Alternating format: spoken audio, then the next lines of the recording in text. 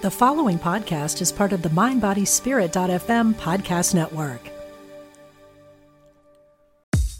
Hi, and welcome to It's Relatable on Mind, Body, Spirit FM, where we talk about all things relationship.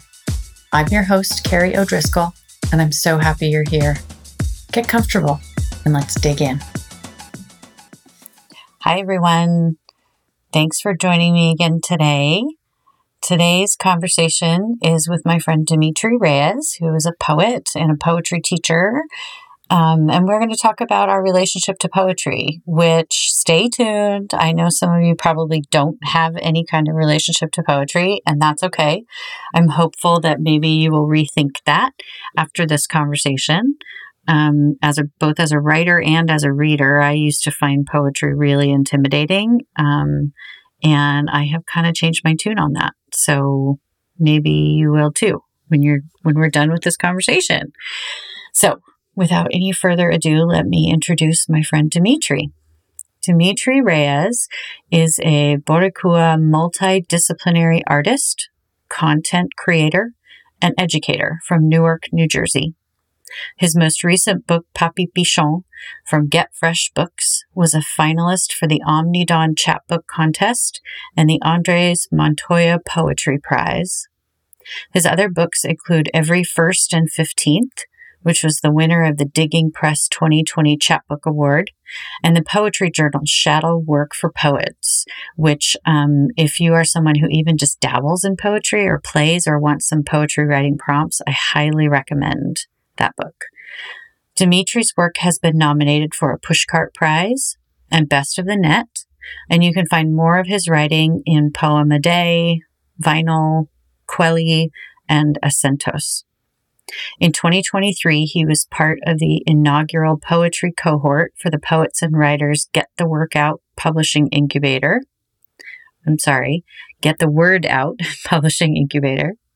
Dimitri is also the marketing and communications director at Cavan Carey Press, and that's how I know him. They published my memoir, A Truth Has a Different Shape, in 2020. But Cavan Carey also publishes poetry, really, really beautiful poetry, so check them out. Let's dive in. Let's start talking. All right. I'm so excited that we're having this opportunity to talk, and I just can't wait to hear. You and I've, interacted on different levels over the last several years, but I'm just really excited to have this conversation with you because I am so grateful for your words, both spoken word and your poetry, for your advocacy for other writers, for your ability to teach writing and what that looks like. I'm just super excited to kind of glean some wisdom from you today. Thanks so much, Carrie. It's a blessing to be here, really. And I could say the same thing to you with everything that you do for your communities and what you write for and who you write for and who you also teach and mentor. It's really a beautiful thing to see. So, I think in life, just people's synergies and energies end up combining and creates more synergy. And hopefully we get to pass this on to other people during our conversation today. Yeah, I hope so. I think there are going to be some people who are super excited about this conversation. So I'm just going to jump right in with a question about, because the show is It's Relatable, right? It's relationship to all things. And I am just curious about your relationship to poetry. Like, when did that start? Has it changed? What did it look like? What does it look like now? When did you first discover poetry? All of that, kind of just a quick history of that. Yeah, it's so cool too, because I think when you talk to writers and you think of origins of writers, and thank you so much for opening with that question. You could cut that question in a bunch of different ways, right? Like, I've told people sometimes that I didn't touch poetry outside of like Poe and William Shakespeare that you get fed in like high school until I was in college and I was looking for an extra credit course. But knowing poets later on, I actually realized that we had this really old Robert Browning book, like hardcover it was binded really nice, probably like from the turn of the 20th century. And it was actually holding up a coffee table in my childhood home. And I didn't know until we moved it that we were just using it as a utility thing for a second. And then when I looked it up, I was like, oh my God, this is a Robert Browning book. So it's amazing to see how you brush up against things and you don't know they're going to come into your life until later on. But poetry came into my life seriously near my senior year of undergraduate at Rutgers Newark. Man, Carrie, I jumped so many majors. I was a first-time college student, and I didn't really know what I wanted to do. But in grade school and middle school and high school, everyone told me I was like a really good writer, right? Like, I got like a perfect score on a state test, which was really hard, like an essay. I was like, I don't know, like I'm just, giving the template you gave me and just putting a little bit of flavor in it. So I wanted to avoid that, especially because since I was entering college for the first time, you hear that authors aren't really going to make that much money. There's not that much money in an English degree, or you're going to be having ramen noodles and Pop-Tarts for the rest of your days, So I kind of avoided an English major for a long time. I went into the sciences and I almost flunked out of Rutgers University. Then I was in academic probation. I started doing music for a while. I went through 2 semesters of music and then I couldn't read music and the jig was up. So I had to switch to that. Then I went into history. I went into anthropology. And then by this time I had about 80 credits and my major was still undeclared and I didn't know what to do. And I finally just went to the dean of the English department and I said, how many credits do I need to take to graduate? And they were like, you could still graduate on time and still get financial aid, because that was the big issue for me. I was on a full ride because of financial aid. You'd be able to graduate on time if you were able to take 6 to 7 classes a semester. And I did it. And if anyone has ever taken 6 or 7 classes a semester while holding a couple of part-time jobs, it's damn near impossible. But yeah, I'm assuming you didn't sleep. I found where there's a will, there's a way, Carrie. I was able to get some sleep, not as much as I get these days, but I was still trying to sleep because I knew how important it was. I still had to wake up to work the next day and then go to school at night. But, by something in the air, the muses maybe got me through. My wife, which is my girlfriend at the time, was a really big support system for me. I was able to graduate with my undergrad and I was able to get that English degree. But while I was taking one of my final classes, I was actually in a comics class.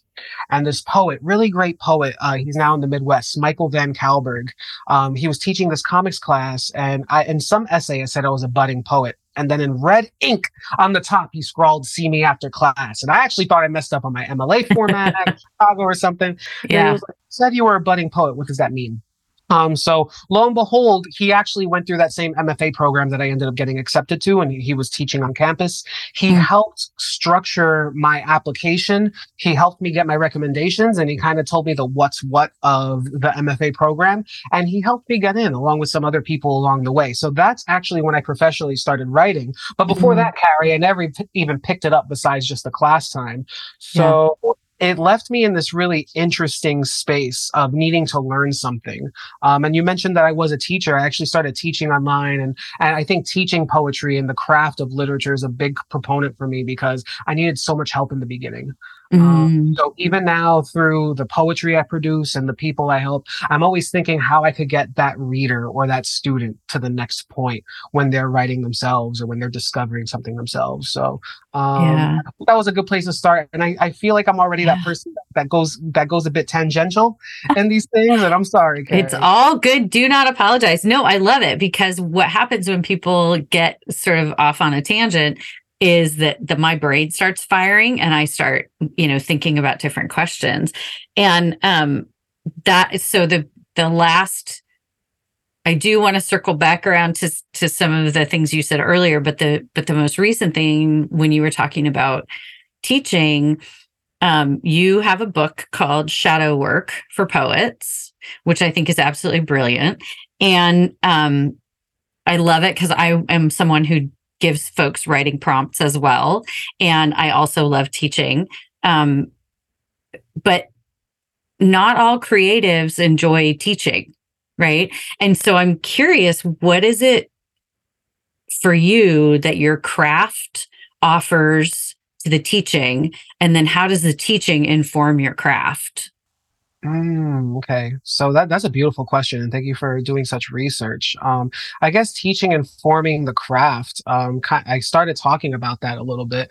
I really want. See, I think you got to think of the identity politics first. I think, a lot of writers contemporarily that are writing now, and even writers from the past, even if it's a subconscious, they're writing into some sort of identity, right? And Right. people identify with such identity. That's what makes literature great, that there's a piece of identity for everyone depending on what they feel like picking up. There's something out there for everyone, Yeah. but there is also an argument that it could be limiting because you bar out everyone else that isn't in your identity politics or your identity identifiers Mm-hmm. that could really dig into that work. So being a brown cisgendered Latin male on the East Coast that is actually third generation American, that means two of my generations past have actually been from the island where we originally were from in Puerto Rico. Mm-hmm. That creates a very specific identity, like character makeup, right? Mm-hmm. So when I go into writing, I try to make sure I could do things that are going to be for the culture, for the people, that they're going to be able to understand and vibe and be able to Got it. communicate with me. But I also want to leave enough breadcrumbs there so that there's room for education. There's room where folks from outside those demographics can also see us in those same spaces and see our similarities and differences. Yeah. Um, and what I did with Papi Pichon specifically as a book, so people could vibe with that and still have a re-education of sorts. In the back of the book, I have a notes section and I have a glossary for folks that aren't attuned to the terminology and the certain cultural events that are happening within the book. So I Okay. guess that's how the teaching goes into the craft. Now, how the craft goes into the teaching, right? Or vice versa. I just confused myself at this point. I do think poetry is very performative. And I think I was a good teacher before I was a good poet. Mm, So now that there's an inversion of that, and professionally, I'm seen as this author or someone that can go into a classroom, whether it's high schoolers, seniors, college students, and help them with craft and help them learn how to talk about poetry. I've seen that they're both sides of the same coin, right? okay. That you're teaching from the work, you're also creating that work to help teach others. Mm-hmm. Yeah. I love that. I love that. Um, I mean, I think, and I like that you talked about the identity politics piece because um, I was a person who, I mean, I was very much the same as you, where, I only encountered poetry as an assignment in a class in school, right? And I guess that's actually not true. I did that thing, which I think so many teenagers of my era did, which was when we were in high school, we wrote that horrible, really, really awful, angsty poetry. Ew. Like, Oh, which I hope somehow has been destroyed and nobody ever finds because I can't imagine but I never, I always found poetry really intimidating. And I think there were a couple of reasons for that. I mean, one was that there seemed to be so many rules, which I think I'm really grateful that there were all these rules that we were taught about writing that I think are nonsense and don't really apply anymore. And I absolutely love that. But back then, it felt like there were all these rules to poetry. But I also found it intimidating because I think one of the things about poetry is that it makes you slow down and it makes you interact with it. I mean, I was one of those people who could pick up like a Danielle Steele novel and read it in 2 days, right? And just whoosh, so much fluff. But poetry really made me slow down and it made me interact with it more. And what I am learning about that is that was intimidating to me as a white person. I think that that's a function of white supremacy and an artifact of capitalism. There's this notion of I want things to be fast and clear and easily digestible. mm, And so there was something, even though most of the poetry that I encountered in high school was written by white folks, it there still was this sense for me of like, I'd like to be the baby bird. Could you pre-digest that and give it to me? Because I don't want to have to sit and think about this. And poetry often made me feel some kind of way that was a little uncomfortable. And so, again, as a white person, I was like, oh no, I don't need to feel that way. I will be pushing that away and going back to the Danielle Steele novel, right? But I'm curious. So I'm curious if what that kind of evokes for you. And as someone who's grown up with very different life experiences than me, did you encounter poetry in a very different way than prose, or what, like when you did bump up against poetry, did it feel intimidating? Did it feel like something you had to really work to decipher? Yeah, yeah. That's a loaded question, Carrie, and thank you for that one. Yeah, it's tough. I think when you're a person of color, if we can go there, it's kind of like a double-edged sword when you're starting to learn American literature and literature of the Eurocentric tradition, right? Because I think there is a certain kind of hustling you have to do to understand the other side of the coin that you might not be a part of. Yeah. Right. So when you first start writing, you might, or you're first interested in that kind of writing, it might not feel like it's for you. Right. That because you haven't been introduced to authors or spaces that are kind of writing in that tradition that you find home in, or you could find your own ancestry in, you could find your parents in, your neighbors in. And I think that's a really interesting thing there. I do think that there's something about hustle culture and the working class with people of color, particularly, that could also turn them on and rev their engines to want to discover literature, right? Do some of that brain work and hustle a little more. And then I think when you finally find that open pass where you read like a Nicole Seeley or a Sonia Sanchez or a Willie Perdomo or a Douglas Carey, that boom, that's it. Right. The floodgate opened. Terrence Hayes just presented himself to me. Right. And then I think that's where the real work starts. I'm kind of in an interesting space because I was a social justice worker and a grassroots organizer in my past lifetime. I would still say I could do that more on the administrative side now. But when I was an educator and I taught in middle school, I was still doing a lot of that social work. And I was very much like, topple the patriarchy, topple white supremacy, go in guns a-blazing and just don't hold back. And I think that there is a place for that. And now that I'm in the arts administration and the publishing space, I do think that there's still room for that. But now that I am writing myself and I'm putting these books out, I want there to be that medium of an exchange of information. So people on the opposite side can hear me, but they could also understand that trauma and frustration from where I'm coming from.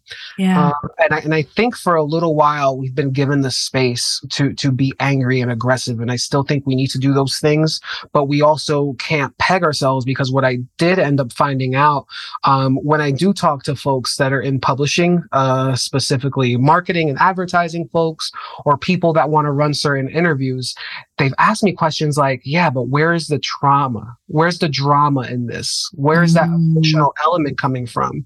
But if I'm coming with an emotional element of joy or celebration or humor, that's not what they're looking for. So I think we have a skewed vision of what we are expecting for people that are of different racial categories to work for in our poetry. And I'm doing a little bit of an inversion where I'm having some of that in there, but there are poems in here of celebration, of happiness, of comedy. And I'm trying to bridge that gap between multiple audiences right now, because I think there is a place for that. Yeah, no, I think you're right. I mean, it's a lot of, what like Adrienne Marie Brown talks about in her book, pleasure activism, right? It's like we are, as people of color, allowed to feel joy. We are allowed to celebrate. We are allowed to, like, that's part of being a full human being, right? Is holding all of those things together. So, thank you. And I think this is probably the perfect time to ask you to read a poem from your latest book. Because I think that I think it's the first poem in Papi Pichon. It's Made in America, and it's fabulous, and I love it. And it just really struck me. And I think it speaks to all of that kind of like identity, but also having a slightly different perspective. Yeah, for sure. Thank you. And it's an interesting poem, Made in America, to read first, because there's a lot of learning or unlearning, rather, relearning that you have to do if you are in certain identifying categories where you are playing into that Americanness and that Eurocentrism that's just given to you. Yeah. So, and you start seeing it as you get older in weird ways, how you had misconceptions of different cultures and even cultures that you belong to. So in this poem specifically, my grandfather, who has a pretty important role in this book, he has a whole second section that was the lead up to his passing. He did pass away in Puerto Rico. He was here for about 30 or 40 years, and then he went back after he retired. He was in Maya West, which is ground zero for the birth of music like bomba. Which is a cultural music specifically for the island, and it's very political. So there's people playing, in the community all the time. And I was like, and I'm a percussionist. So I told my grandfather, oh man, like I would love a hand drum for you to send back, specifically a planeta or some maracas, right? And I'm expecting to get this just authentic, like wooden carved thing out of like a coffee tree. But he sends me back something that's just resting right there. It's actually a planeta from LP that I could have gotten on Amazon. And I was like, Papi, what is this? And, he's like, well, I went to the store and I got you this. It was the one that was in the music store. But he's like, it's from Puerto Rico. So there was a really interesting conversation having there. So this is kind of like about the commodification of a land and how capitalism plays into what culture is. So this is Made in America. I thought they would be of real madera, the kinds with splinters. That this item from its birthplace across an ocean would come with an authentic flag carved into the handle as if sliced from a tree.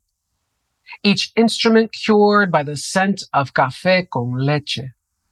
I look at this USPS box as if to ask why you aren't wrapped in enough tape to waterproof yourself because you've traveled oceans like a message in a bottle. No certificate of authenticity. Instead, this maraca was made by hands who pulse to the pace of manufacturing novelty musicas, enough to afford a jibaro hat, enough for endless chicken feed to cast, the way it's depicted on that one mural in that one legitimate Puerto Rican restaurant.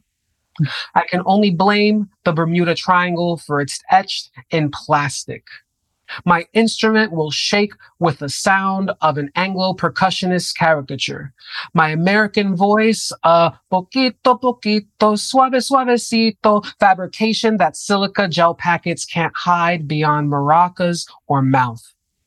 I will not be taken seriously during Hispanic Heritage Month, even when the pain of my flag begins to crown the crackle of heavy tongue through teeth. Ooh, okay. I have goosebumps. Wow. I'm going to sit with that for a second. Thank you. Thank you. So one of the things I have heard you do, either spoken word or read your poetry before. And it strikes me that there is this, like they're both absolutely beautiful. I very much prefer hearing your words in your voice, right? In my head, that's like it's just amazing. And so I'm curious for you, whether you're teaching or whether you're doing your own work, are there differences between spoken word and writing for you? And what does that look like? And how does it play out if there are? I mean, a couple of my students will hear me banging the gong about this. It's super important for that poem to become a body once you're speaking it. You don't have to do the big caricatures and the choreography and the singing as I Mm-hmm. would do, but there are things that make our voices distinct. And I think it is important for our readings, if they're not performances, to be our calling cards, to Mm-hmm. really have people have a different experience hearing you read your poem. And then they have another different experience while they're reading the poem themselves. I try to make it akin to when you go when you go to a concert and you see your favorite musician, right? Mm-hmm. They're going to have a slightly different version they're going to play in the audience because they're playing it like 300 out of 365 days a year. So there's going to be a mix in tempo. There's going to be a mix in style. There might be a bit of an embellishment that's different. Yeah. I do think there is an importance of having that poem pop off the page. What I will say though, in recent time, after studying the Black arts and the Nuyorican pretty heavily, and how they kind of use space on the page or lack thereof for space on the page, I do try to guide my readers through the poem by having certain jams that could act as punctuation to help speed Mm. up or slow the poem down. But I've also understood that actually one of your pressmates from Cavan Carey, Daniel B. Summerhill, mentioned that when you write the poem and you put it out, it's not yours anymore. Right. Mm. Yeah. And I think that's super important to respect that when you read it or when a colleague of yours reads it or when the person down the road reads it, they're going to get a different interpretation than what they're going to get when I read it myself. And Yeah. that also might change every time depending on how I'm feeling. So you just Yeah. gotta kind of throw caution to the wind in that aspect and just respect that process. Yeah. It's funny. I do not consider myself a poet. I definitely prefer to write prose, but in an effort to sort of push myself out of my comfort zone, I joined a group of folks who we do 30-day poetry challenges every other month. Oh my And God. so it's like, for the month of January, like write a poem every single day and share it with the group, whether it's garbage or not. Right. And then February took the month off, and then we did it again in March. And it's wild because you'll read somebody's poem, and where it's a Facebook group, it's a closed Facebook group, right? So we can comment on each other's stuff. And someone will, like, you'll comment on it and think, oh my God, I love the way you used the words and you did this thing and you did this other. And they'll be like, oh, I didn't even realize I was doing that, but thank you. Oh yeah, those happy mistakes. I love them. Yeah. Yeah, so it's true. I love that like once, and and I felt that way when my memoir came out, right? It was like it doesn't belong to me anymore, right? It does. I get feedback from people who've read it who will pick something out of there that was incredibly meaningful for them, and it's like cool. That's why I put it out there, right? Is because I knew that some of it was going to be relatable for different people in different situations, and I think we have to let go of the idea that we get to control how it's going to land for other people. But so when you're working on a piece, do you speak it as you're like, when you're playing with it, do you read it out loud just to hear kind of what the rhythm and the cadence is and see what it sounds like? I do. Usually, like a couple of lines will come to me, and the couple of lines that come to me might be a bit more musical, and then I try to follow that until it starts breaking down, and then I go a different direction. In my writing mode, it usually starts out as just a prose block where I'm just getting the idea down, and the music is embedded in there somewhere. And then the Mm-hmm. fun part is after the draft is completed to try to find the music and accentuate it by doing the line breaks and switching words around, etc. But that's a good question, as if I read it and like kind of perform it while I'm writing. And I think subconsciously I do, just because I can't follow a thought for too long without having to read back and see what I read in order to see what goes next. Mm-hmm. Because I think way faster than I could ever type, and I think I could type pretty fast. Mm-hmm. Um, so I do think that there's a bit of kind of a call and response that's happening while I'm going through it. Mm-hmm. But I think we all kind of have that while we're going through something. And I think it's important for us to pay attention to that, because during drafts, what I've seen working with students, we're really talking to ourselves Yeah. when we're writing poems down or we're writing a story. And that static self that was there like 6 sentences ago is an older version of us because we just got some new information put in. So we're always Mm, kind of talking to an older version of ourselves. And it's interesting because I got asked in another interview, how does it feel to read something that's pretty old? Because I've been working on this manuscript since 2016.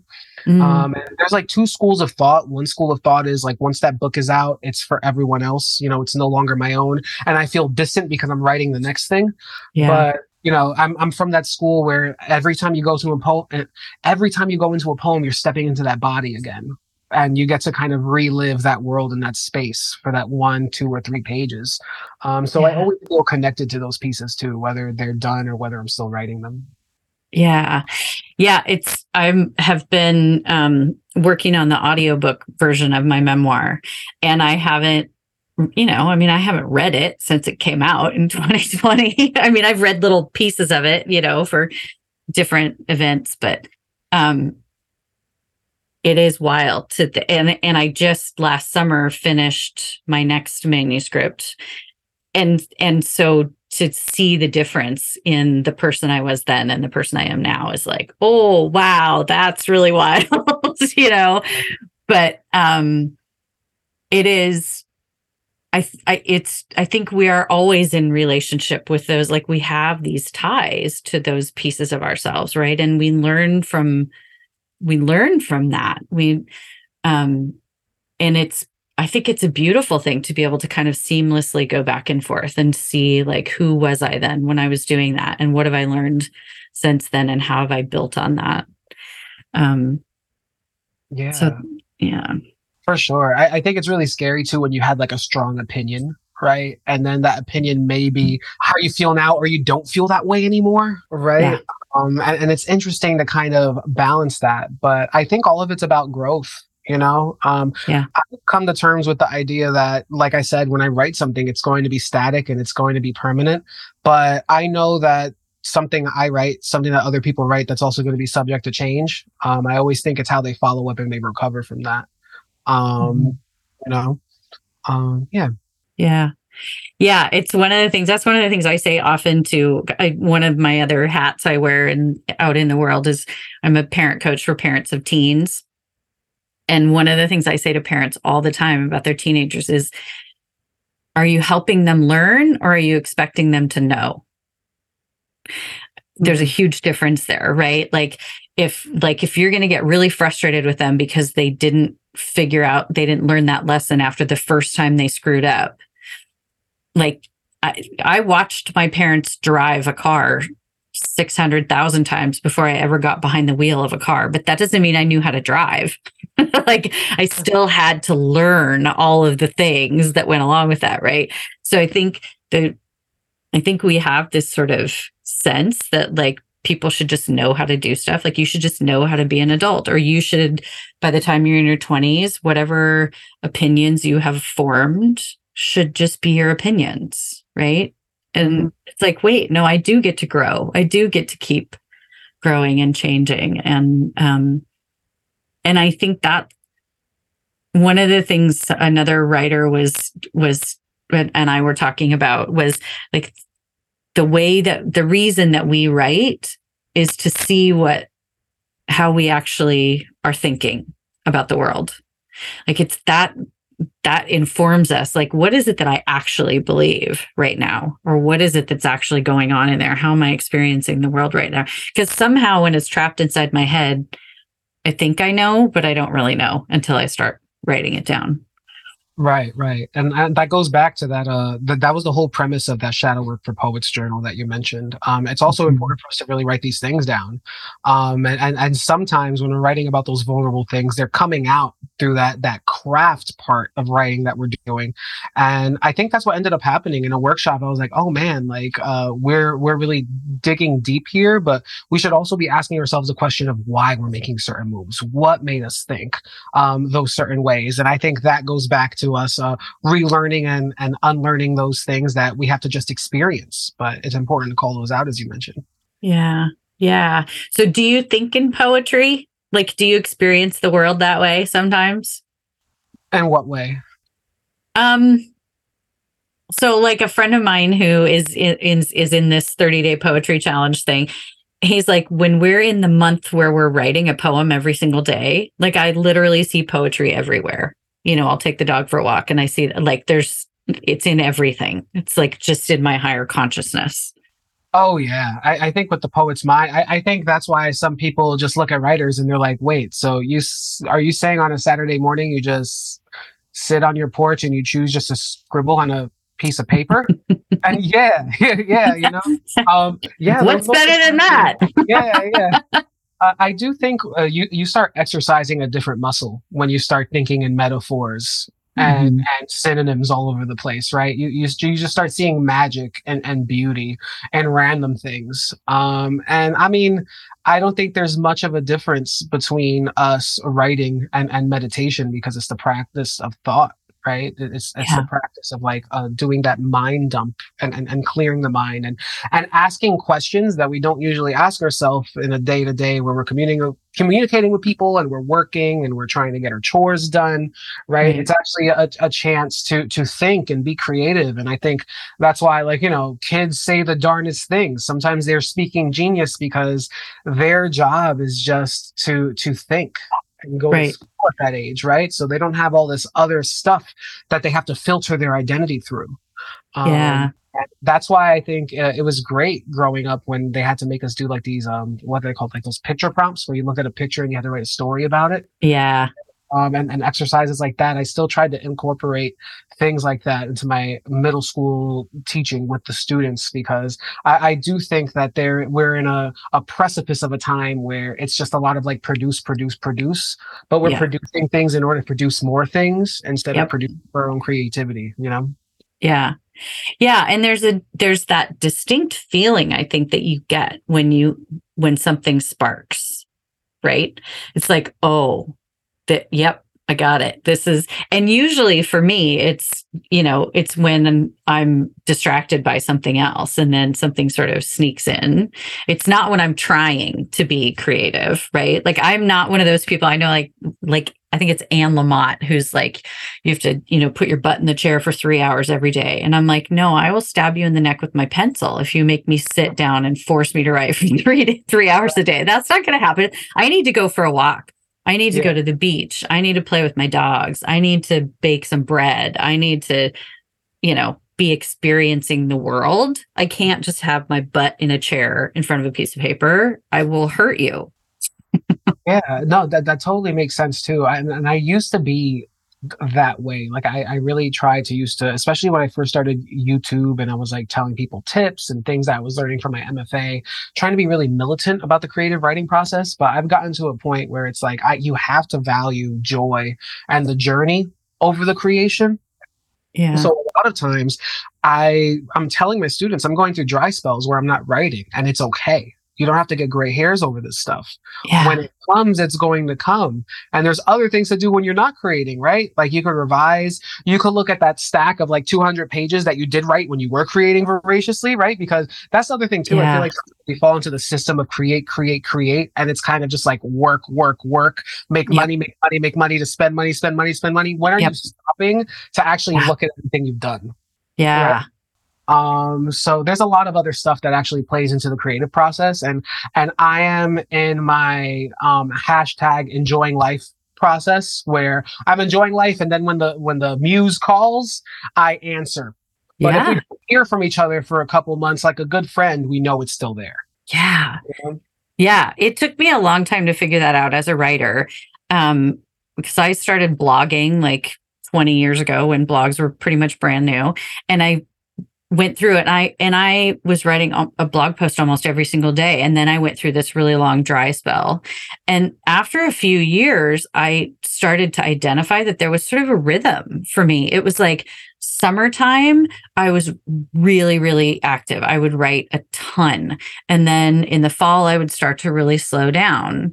And then in the winter, the ideas would start to spark again. And then in the spring, it would start to pick up again. And I was like, this kind of makes sense. Like, I am a biological creature, right? We really do, as much as we tried not to, we really do have rhythms and cycles. And there are, creative periods and fallow periods. And that's by design. And I think this, sure, there probably are people that, are writers that can just crank stuff out constantly every single day. And you know what? Knock yourself out. But that's not me.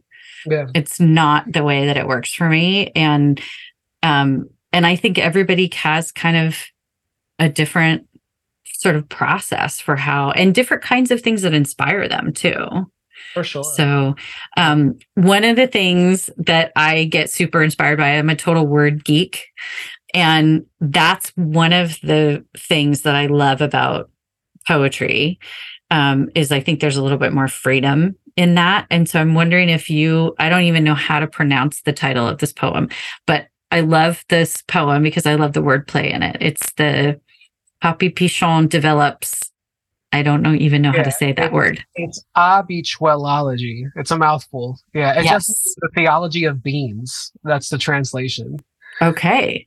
The theology of beans. I kind of love that. All right. Well, if you would, and it's going to be kind of just for listeners, I think it might be a little tricky. I mean, I know I sort of sprung this on you to read it because there are like blank lines, and I'm excited to hear how you navigate reading this.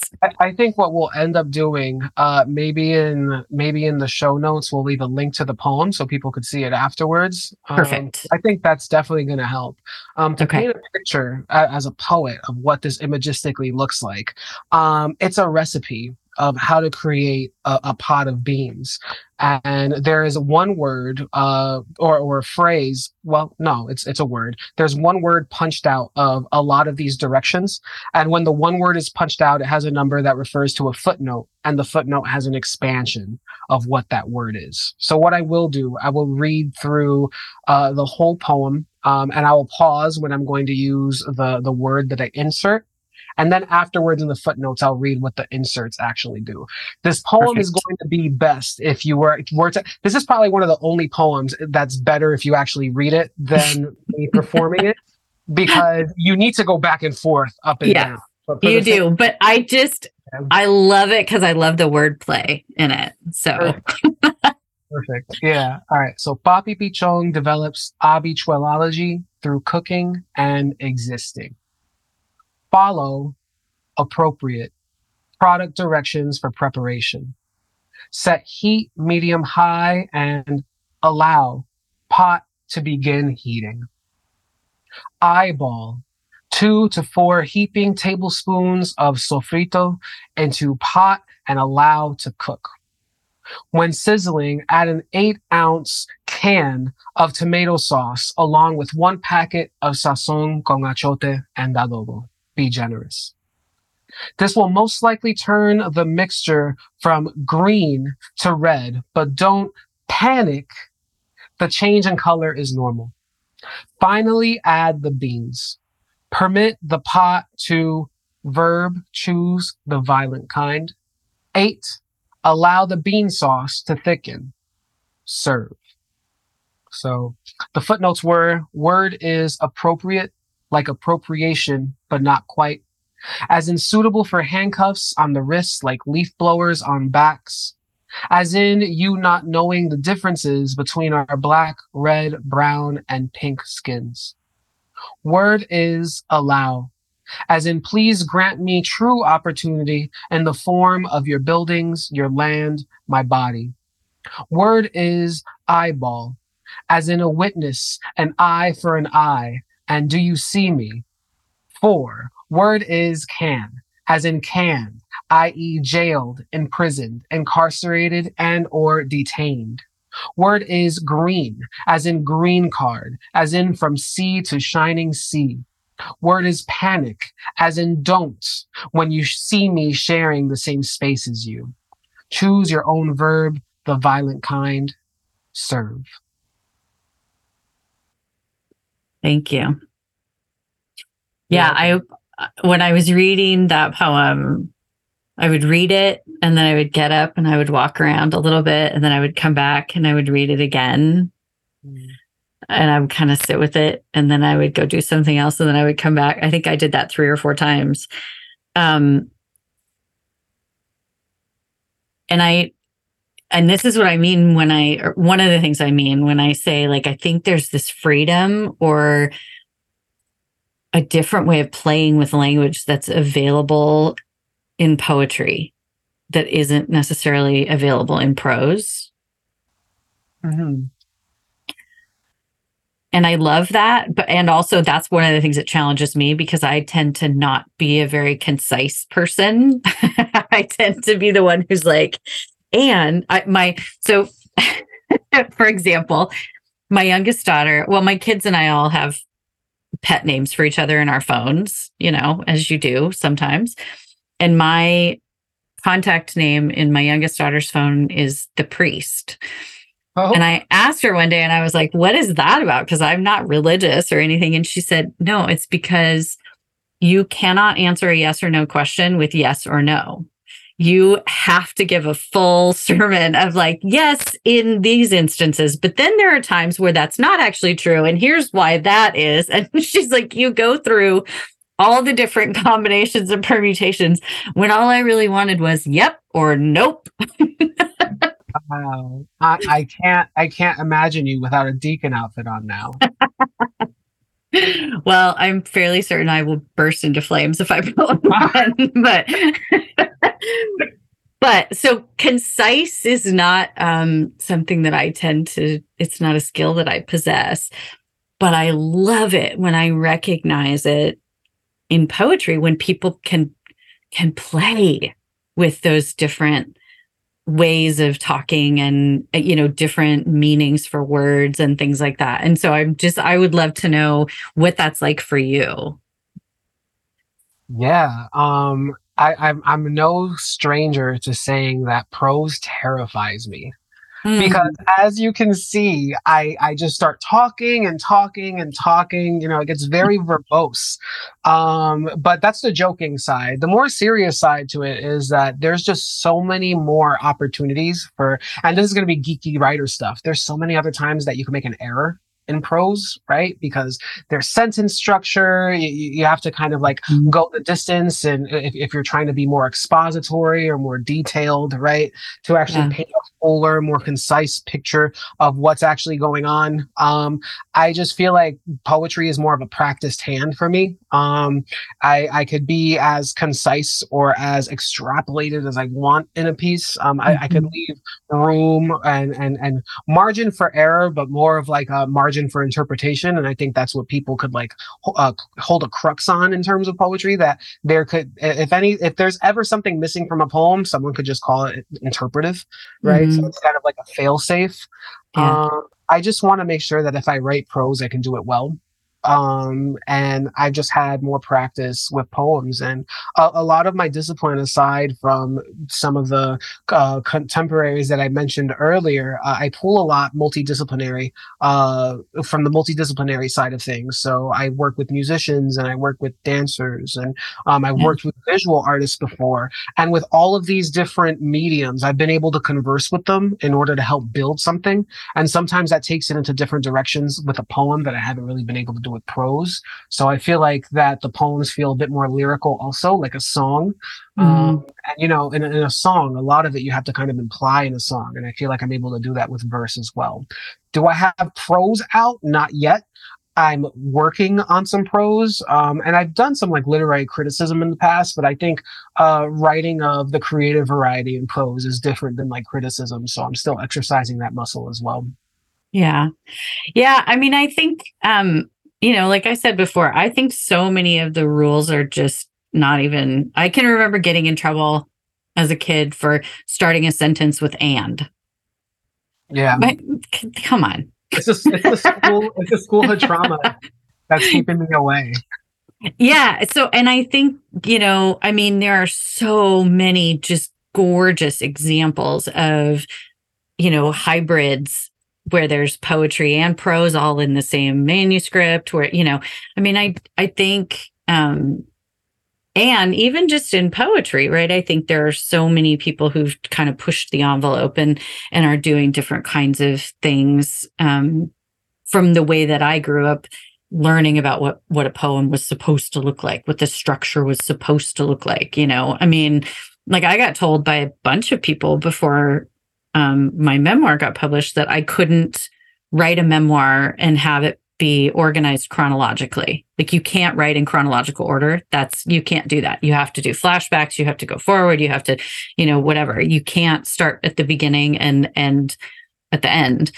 And I was like, really?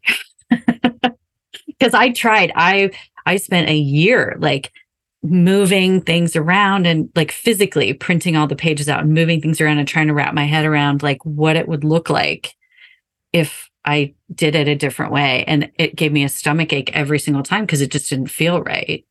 And then thank God for Cav and Carrie Press, who they were like, we like it this way. Bring it. Come on. Let's, it's like, oh, thank God. But so I think there are a lot of those kinds of things that feel intimidating that are just outdated because, if I think about me as a reader, I just want something that is going to inspire me. I want something that's going to light me on fire. I want something that's going to give me goosebumps, right? I'm not paying attention to the sentence structure. I'm not, right? I don't care about any of that. Right. Yeah, and that makes total sense too. And I mean, and everything I just said in the past couple of minutes could also be a farce because, as you said, everything is interpretive, right? Like, I've had a couple of people that took looks at this or wrote things about Bobby Bichong and have said prose and poetry in the same breath. So supposedly there's prose in here somewhere, So it's interpretive. Yeah, you're absolutely right. Yeah. I mean, well, I will say in that 30-day poetry challenge, I have done some very prose-like poetry because that's just how I write. And, some of it's gotten some pretty good feedback. So I just figure like if we're writing because of something that we're really jazzed about, we're passionate about, we're lit up about, that's going to come through to the reader. Yeah. Right. And, it reminds me of my kids had this teacher when they were in elementary school who is to this day still their absolute favorite teacher on the planet. They both would say, and neither one of them is in school anymore. My oldest graduated from college last year. And the thing that she taught them was mycology. She taught them about mushrooms. Neither one of them was particularly interested in mushrooms. They didn't care about mushrooms, except that they loved her and her passion. And she was so excited. Like she would take them mushroom hunting. She taught them how to cook mushrooms. She taught them how to dissect mushrooms. She taught them like everything you could possibly ever learn about which mushrooms grow where. She had a dog that she trained to hunt truffles and they would like go out and like the whole class would go out. I mean, it was nothing like this. You're not going to find this on a standardized test, right? This is not something that's going to get you into college. And again, it's not necessarily knowledge that is useful for them in their everyday lives, but it was the passion that she brought. It was this, like, she was super excited about it and knowledgeable about it and like wanted to share it with them. And I feel like that's it, right? That's what we're doing as writers is we're finding that thing that we're passionate about and we want to share it with people. Oh yeah. And that comes through. Yeah, I totally vibe with that. And it's so interesting because it's like, as I mentioned earlier, when we have these conversations, stuff that we try to make permanent and say and make it static now, it's going to be different. And even through this conversation, and I'm pretty sure I'll keep having this conversation of me talking about being scared of prose. It keeps coming up. That's the important thing. The important thing is to have that personality and that emotive passion kind of shine through. Yeah. And I think that's a big mission for a lot of writers, even more now than before. Also, it's connecting with people that aren't just into the school of writing or into writing in general, right? Like trying to reach the general public. A big focal point of this book is trying to make it accessible for people that are learned or book read, but also for people from my community that could pick up this book still and find something in it. Find those cultural references in it. Yeah. In order for them to see that poetry is not so scary. Prose isn't so scary. Yeah. I think a lot of contemporary writers are kind of writing towards that now. And I think it's important that we're starting to see that.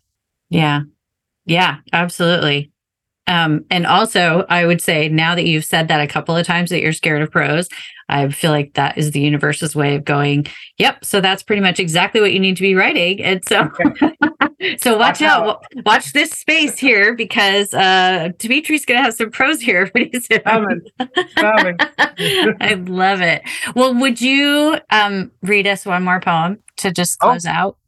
Yeah, sure. I'll read what actually started this whole manuscript. I'll read the poem that started this whole manuscript. Not in terms of where it is in the book, but what birthed the rest of this Papi Pichon mythology. And it was recently the Puerto Rican Day Parade happened recently, so there's a little bit of a glean into that too. So everyone's feeds might have been seeing Puerto Rican flags and stuff, especially if you're on the East Coast here. So I'll end this one, and this one is Papi Pichon as rhetorical device. Mm-hmm. Papi Pichon flies out of my library book, and no one hears him because he chirps at Spanish to English dictionary speed. Don't dismiss Papi's beautiful wings, a saber, a grindstone attached to gold-plated breasts, a picture of many beers emptied across a flag on the wingspan of a flying rat. Sin vergüenza, he fluffs its feathers and juts its pecker at an unknown roost, slurring, mira, mira, I got your stereotypical Boricua right here, pointing at its pigeon butt. If this pigeon had a crack, it'd be the fault line where the carpetbaggers meet the campo. The winning lotto ticket my grandfather never scratched flutters out of that same book, and Papi Pichon gobbles it up. It's been a long time since we've seen real gold and not the deceiving foil of a publisher's clearinghouse sold dream. It's been longer since the Puerto Rico was Borinquen, since coplas décimas y bombas fetishized Borinquen reinas and Creole babies. Show me royalty, Father Pigeon, before you go up in flames, before you are more burnt ash buried underneath more history where the musicians and poets sits on your pile of dust because you can still sing louder. Fly me to the antiquity that collected the dust of gold for your angels in Ponce, harvesting coca to make our heartbeats beat faster than our feet stepping to the conga in Newark. Papi Pichon wants me to follow him past Oscar Lopez Rivera during the Puerto Rican Day Parade, before Commonwealth and the Bronx burnings when we squawked like frogs, before colorless, before gold, before our sea of tierra, our sea of earth learned to speak Spanish. Awesome. I love it. That energy of that. You can feel it. Thank you. Thanks. That was beautiful. Thank you so much for doing this today, for having this conversation with me. I really appreciate it. Of course, Carrie. I'm so grateful for you having me here, and I'm grateful for all your lovely listeners. Thank you all for listening today, and I hope you are getting fed some poetry vibes. Let's go out there and write, everyone. Yes, absolutely. All right. So the book comes out July 15th, and we will have a link to purchase it in the show notes, and we'll link to the other poem that you read too, so people can see it. Awesome. Thank you. Thanks. Peace.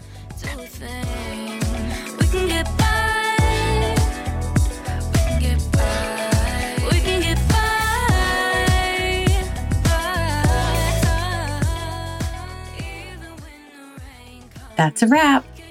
Thank you so much for tuning in to this episode of It's Relatable.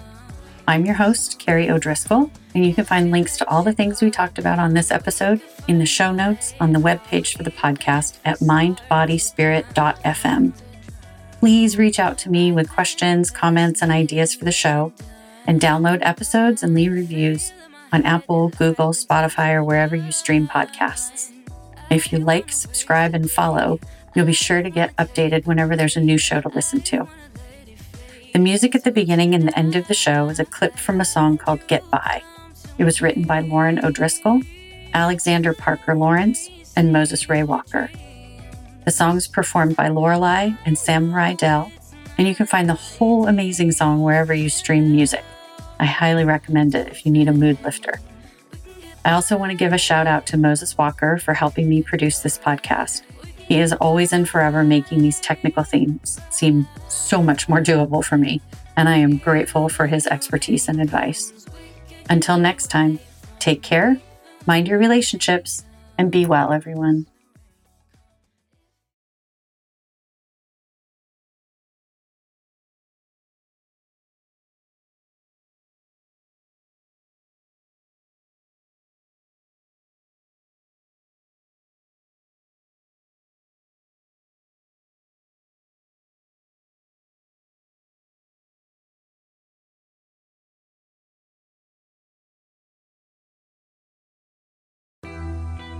I'm Suzanne Giesman, and if you've ever wondered about life after death or if it's possible to connect with a higher consciousness, I invite you to join me for my podcast, Messages of Hope.